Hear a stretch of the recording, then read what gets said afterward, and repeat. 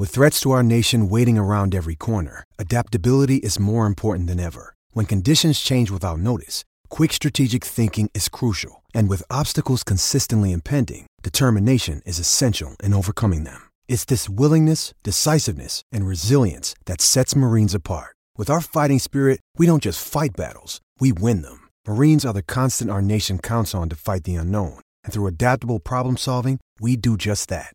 Learn more at marines.com. Do you think about your tires? Yes, no? Either way, if you're a weekend hacker out for a good time or a complete tire head, the Enduramax by Cooper Tires is for you. Packed with cut chip resistant durable Trek technology and EnduraGuard designed to improve tread wear and combat poor road conditions. And if those technical specs mean nothing to you, fine. Because the whole point of being so well designed is that the Enduramax is a tire you don't have to worry about, no matter where you're driving. And that means even more time to think about anything else besides tires. All Cooper tires are backed by a limited warranty, a 45-day test drive warranty, and select products are backed by treadwear mileage warranty, helping to give you confidence on the road. For complete product and warranty details, please visit www.coopertires.com or www.coopertires.ca. And remember, go with the Coopers.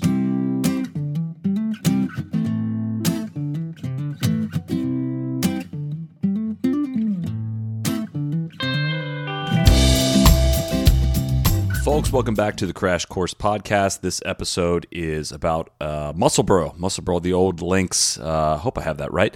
In Scotland from our trip in summer of 2018, from our podcast wrap-up that we did from that, repurposed here in the Crash Course feed. Please enjoy. All right, so moving on from Kilspindie, we squeezed 9 holes in at Musselburgh, the old links at Musselburgh, which is the old links. So each course in Scotland, it's funny how you'll see different rankings in the yardage books and on their website about where they date in history, and each of them kind of define it a little bit differently. There's, Fraserburgh claims to be the 7th oldest club in Scotland, and Musselburgh is the oldest course in the world on which golf is still played. Right, yeah, there was a big we had maybe the most delightful chat of the trip inside the pro shop at Musselburgh, who got kind of like a impromptu history lesson, and they're telling us all about Mary Queen of Scots allegedly playing here in 1567, and all of this stuff that's going on. And the way that they put it was, look, golf was probably played on places that before it was played here, but those places are gone, have not been golf courses in centuries. We lost it. This is the oldest operating course, and Musselburgh, again, if you're looking to, I played here and I did this. If Bagtag Barry's not going to, he's not going to Musselburgh. This struck me so much more like going to a museum or something. Bagtag Barry's up at Glen Eagles or something. For sure, yeah. Loch Lomond. But that struck me so much more like going to a history museum or something than playing golf, which was awesome, I thought. Which, if you do go there, yeah, you got to seek out the history. You got to talk to people.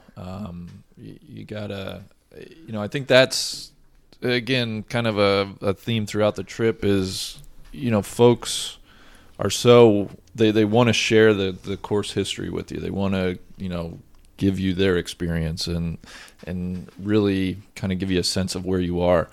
And so, yeah, do you want to talk about kind of the history there with the Open Championship? Should probably mention that this course plays in and out of a racetrack. Guys, the first a horse track. The first tee shot is over the racetrack, over the rail, into the middle, over the rail. Yeah, it's 1.25 miles. I think similar, just same as Churchill Downs. You should have had a bit of a. You were not playing that right. You should have had a bit of a walk around. He was the track. wandering the paddock. Yeah. I was. I wanted to run a lap, but I was way too tired for that. So yeah, it basically was like a 7-hole golf course originally in like the late 1830s, I think, and then by 1870 they'd added 2 more to make it a full 9, which was wild because you had St. Andrews was originally like 22 holes or 20 holes or something. Prestwick, I think, was 12. And so you had the Open Championship was moving around between these 3 different courses. No. It was please. just at Prestwick. Well, at first, but then they would tell this. Well, they'd have these championships that would move around. It would be like Prestwick, you're going to play it 4 times, and then the old course you're going to play it 3 times, just to make this number. And Yeah. So what was the deal? Was young Tom Morris won it at Musselburgh 3 times? He won at And Prestwick, Prestwick 3 years in a row. 3 years in a you're row. killing me. So the Open Championship was at Prestwick. That's where it was, and they Randy played it was there. in a previous life. yeah. These are my people. He was the official scorer. Randy was a line cook at Mrs. Foreman's. So it was just at Prestwick. That was where the Open Championship was for like 10 years. Young Tom Morris won it 3 times in a row. And so as tradition, if you won something 3 times in a row, you got to keep the trophy. Which we should institute as well. Yeah. So he wins it his 3rd time in a row at Prestwick, and he keeps the trophy. Well, all of a sudden, they don't have a trophy then to give out the next year because, Tom's got it. And I guess for whatever reason, Prestwick didn't want to pony up the money to pay for the new trophy all by themselves. So that's when... Which it was like 12 pounds, you said, right? Or 24 pounds, something like that. And so that's why St. Andrews, Musselburgh, and Prestwick then went in together to buy the new trophy.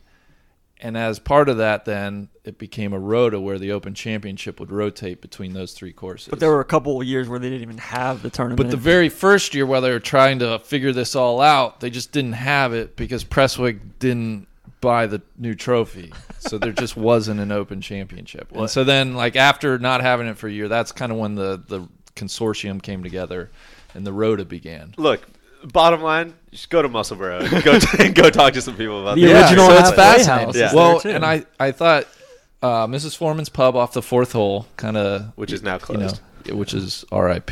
There was some history there. I think Old Tom and Willie Park were in a match, and Old Tom walked off the course to get away. Well, yeah, because there was this huge rivalry between the 2 clubs, and Old Tom would hit it in the shit, and basically people would be stomping on his ball and just yelling when he's swinging and all this stuff, and he just got so fed up that he just went in the bar and was like, "Yo, I'm not playing anymore." Yeah. And then it was like Monty at Winged Foot. and then Willie Park went and finished the loop and came in and was like, kind of like, "What? Confronted What? him. I'm done. Yeah. Scores out there." And so they had to eventually had to cancel the match. I found it fascinating too. The edge of the property used to be right on the water, and now kind of standing on the first tee or at the clubhouse, like you can't see the water. Yeah. There was a big coal plant there. Yeah, and they would just dump, They would dump the slurry. all the rocks Yeah. and the stuff. Yeah, and it just built up this land. So now it's really not. Now it's on like a the nature preserve or water. something. Yeah. So for historical importance here, they were actually playing for the Challenge Belt until Young Tom won it 3 years in a row.